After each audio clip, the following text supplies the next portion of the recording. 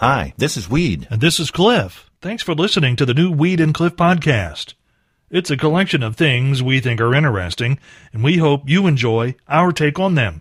And if you do, please consider clicking that support the podcast button over on the other side of the page. Thanks again for listening to the new Weed and Cliff podcast.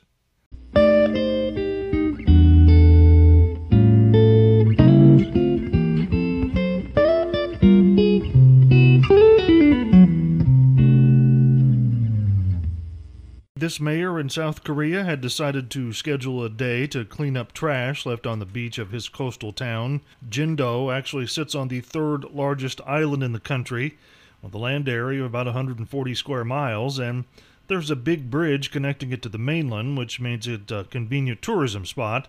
So as part of the International Coastal Cleanup Day, a global event aimed at countering the scourge of seaborne waste, about 600 volunteers came to local government officials requesting an official declaration and a permit to clean up the trash that had collected on the beach. Mayor Lee Dong-jin said absolutely, but there was one problem. The beaches are already clean. Apparently nobody litters in South Korea, and so in order to save face, the mayor had over a ton of trash trucked in and dumped on the shoreline for volunteers to pick up. He's since apologized for the deception.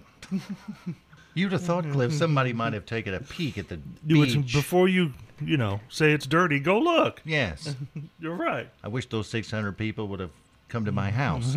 Well, Cliff, let's start off the day with our thought of the day. Okay. Anybody Yes. can overcome adversity. Okay. All it takes is skill and determination to come up with a good reason just to give up. Kind of like this Monday morning. I just feel like giving up already, Cliff, and we just got started. We've been going like 6 minutes. I know. My endurance isn't what it used to be. Unexpected expenses. Yeah. You know, we've all had that. Right. And, Cliff, I've got the debate right now, but I'm not sure what to do. Okay. I took the car in Friday to the mechanic. He checked it over, and he said, my brakes are getting close. Okay. I mean close. Okay. Not worn out. Yeah. No need to panic yet, but the time's coming. And I don't know whether to believe this or not, because he went through the list of options for me to choose from. Yeah. And there's a list. Mm-hmm. And then he said, and this season, I can offer you pumpkin spice brake pads. Now, I don't know if there is such a thing or not, Cliff, and if there is, why would my brakes need to smell like pumpkin spice? I don't know. I'll never smell them. No. Being inside the vehicle. Yeah. I don't know if anybody else will either. I think he's pulling my leg, Cliff. I think he is. Maybe he's making fun at all things pumpkin spiced. We had a report by the United Nations released last week echoed the warnings of many about the effects of global warming and climate change. And there's one new twist. It has the approval, by the way, of the Morning Roadshow department of just in time for breakfast. Everyone's already heard about the melting polar ice caps and the destruction of that delicate environment, and everyone's also heard that's causing the sea level to rise, and everyone's also heard that that's eventually going to cause many coastal cities to go underwater at some point in the future. The warmer, deeper ocean will play an increasingly bigger role in hurricanes and other severe weather, but the problem the rising sea levels are causing right now as we speak is that it's making it a lot harder for more than 60 million people to flush their toilets. About 20% of the homes in the U.S. use a septic tank for waste disposal, including our good friend Weed. And a disproportionate share of those, by the way, are along the coastlines. And because poop floats and water goes downhill, a higher water table caused by climate change means a shorter distance for things to flow, if you know what I mean. That could leave toilets not clearing when you push the handle, more clogs, tops being blown off septic tanks, and in general, a crappy situation. And I can attest to things floating. It's on our Facebook page this morning, Cliff. The question is there. We mentioned it last week.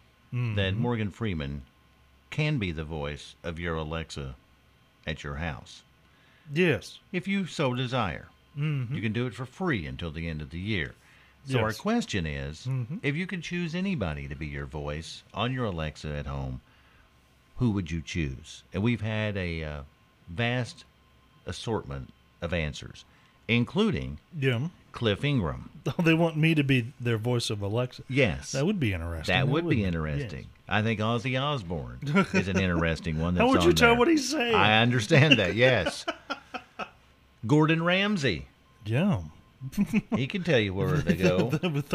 If they thought Samuel L. Jackson was full of dirty words, Gordon Ramsay's just as bad. Yes. But my favorite so far, Cliff, Yeah. is Mel Tillis. No. Somebody wants Mel Tillis. Mel Tillis. Yes. To be the voice of their computer thing. Yes. That's going to be a long conversation. That's going to be, yes. You have to have a lot of spare time Yeah. there, Cliff, if you want Mel to do that Yeah. for you.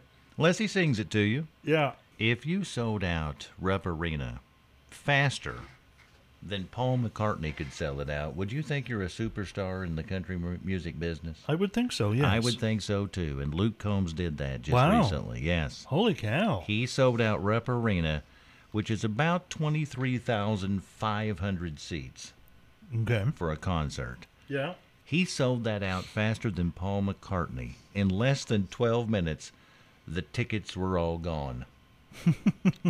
Now, I'm not so sure that 12-minute time span means that you or I could buy the tickets and not a bunch of scalpers buying the tickets. Right. I don't know about that. Right. But I do know that that's how quick it went, in less than 12 minutes. And if you can outdo Paul McCartney, I'd say you got a pretty good career headed your way, Cliff. Perhaps, yes. Oh, yeah. You spent the weekend researching the Take I It did to the Bank. Indeed.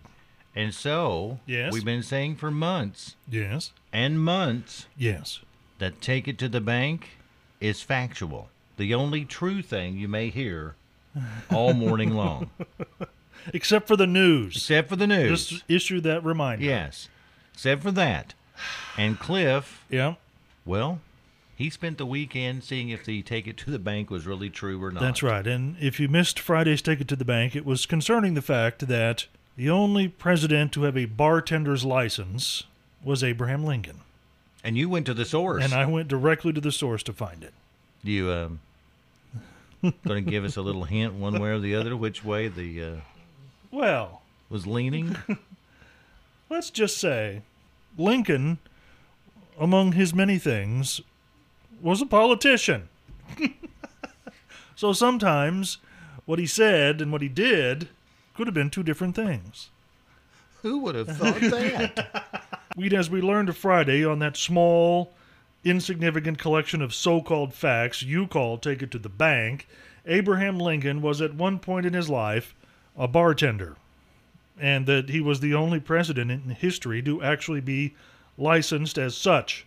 I decided I needed to see firsthand evidence of this myself, not so much as I didn't believe the facts as presented, but it was more of a quest to learn more useless things, especially because you and I have found over the years many things about Lincoln that we did not know that were surprising. We had previously known or learned he was the accomplished wrestler in his younger days, and we did not know that. So the car went northwest to Springfield, to Lincoln's home as an adult, to the state capital that would see him become a legislator and a lawyer and eventually the President of the United States. And here's what I found. Lincoln, in his mid-20s, did indeed own a grocery, or part of a grocery, called Berry and Lincoln. In 1833, stores that sold liquor by the drink were called groceries, and Abe served up French brandy, peach and apple brandy, along with imported and domestic gin and rum. They sold beer and cider and served food and could put travelers up for the night. The business, though, would fail, as Lincoln's partner Barry took advantage of the stock in the back of the store to drink up all the profits, and Lincoln eventually became more interested in reading. It was, in fact, at this time that he became an attorney. Later, in the world of politics, Abraham Lincoln would deny that he ever sold alcohol by the drink, while in fact he was still paying off the debt from the failed business. And the denial came again when his background was covered that he was a bartender in the first of the great Lincoln-Douglas debates in 1858. So, Yeah. Honest Abe now has an asterisk beside his name. Right. Is that not true? That's right. Honest Abe, politician. we've come to the decision on how we're going to give away these tickets to see Thomas Rhett, October the 11th at the Yum Center in Louisville. Yes, we have. We are not going to play Two Truths and a Lie. We are not going to play Is It True or Did I Just Make It Up?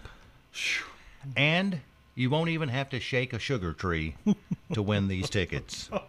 That's right. No shaking of a sugar tree to win these tickets. Right. We're going to try for the first time ever, or at least I believe it is, Okay. the first time ever, our first extrasensory perception contest. An ESP contest. Yes. Okay. If you've got a little ESP in you, Yeah, and who doesn't? That's right. You cannot possibly lose this contest. Okay. Now, if you don't have any ESPN in you, Not ESPN. no. ESP in you. Yes. Okay. If you don't have that, call someone who does. We gotta Because get it's a the only phone way- a friend. Yes. It's the only way you can win Yeah. these tickets here on the Morning Road So how Show. is this going to work exactly then? Oh, yeah, we got to do that part too, don't we? You said it was ESP, but how does it work? Well, we'll tell you. We're coming Okay. up with that. Okay. Alrighty. And this is how we're going to do it. Okay. With our first ever extrasensory perception contest. Yeah, how's this going to work? This is exactly how it's Well, going tell to me. work. Remember that number we told you to remember earlier? Yes. 812-386-1250? You have to remember that number. And this is how our contest works. All you have to do is just sit wherever you're at right now, Okay. thinking Right. about entering our contest. And if you're our big winner, please tell us. Yeah, because you'll have the ESP and you'll know. That's it. You're the big winner. That's right. All you have to do is tell us. That's right.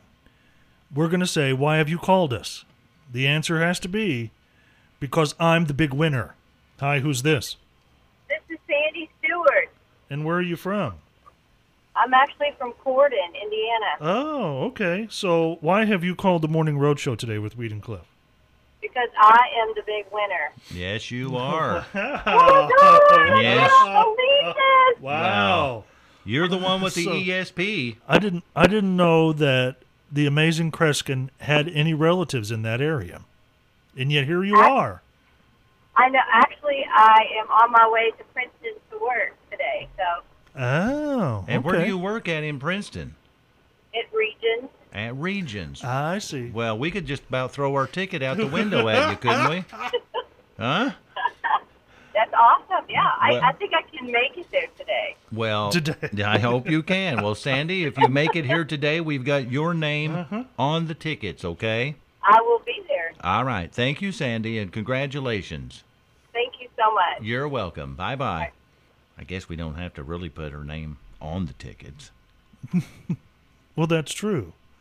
She'll just come in and know these are mine. She'll know where we hide them at, too. True. Wish I had that skill. Maybe Cliff. she could give us some lottery numbers while she's here. Yeah, leave 6 of them on the table, will you? We'll ask. Yes. And I was at the garden center on Saturday afternoon, Cliff, and Yeah. checking out some leaf blowers because mine's starting to go whenever you turn it Really? on. Yes. Okay. And they've got so many selections in there that it's almost confusing. At least it is to my simple mind. No, it is. They've got turbocharged versions, Yeah. hyper velocity, mega thrust.